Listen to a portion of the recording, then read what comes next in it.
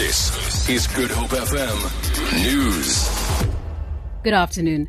Correctional Service Deputy Minister Thabang Makwetla says the death of 8 department officials in the Overberg could not have come at a worse time. He was speaking at a memorial service at Swellendam. The group was killed in a collision on the N2 last week while on their way to work. Makwetla says it's going to be difficult for the Pofosias Correctional Centre to fill the gaps left by the deceased. He says the region is addressing the shortage of manpower at their facilities.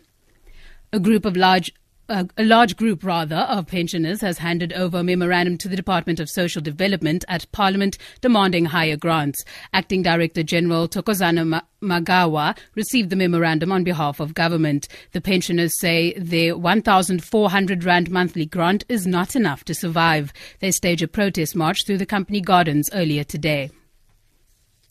Western Cape Community Safety Minister Dan Plato has requested that police management provide a full briefing on the functionality of police stations during load shedding. Plato says according to SAP's strategic plan published last week, many police stations in the province are ill-equipped to function during outages. Ministry spokesperson Ewald Botha.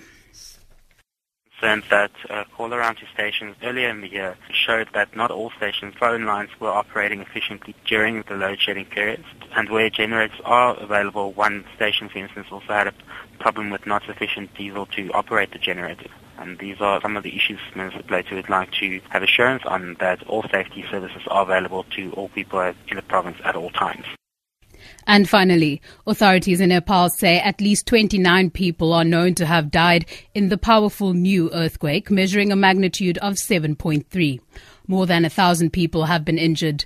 The latest earthquake hit near the town of Namche Bazaar near Mount Everest. There are fears that mudslides may have caused many casualties in remote locations. A young relief worker on the outskirts of Kathmandu, Biraj, says he was almost killed as houses collapsed around him. I was nearly swept away by the leftover houses in the rubbles, and it was really trembling.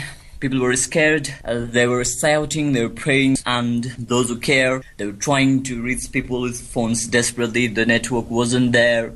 Personally, for me, it was a deadly experience. For Good Hope FM News, I'm Danielle Buse. Get connected. Good. HopeFM.co.za.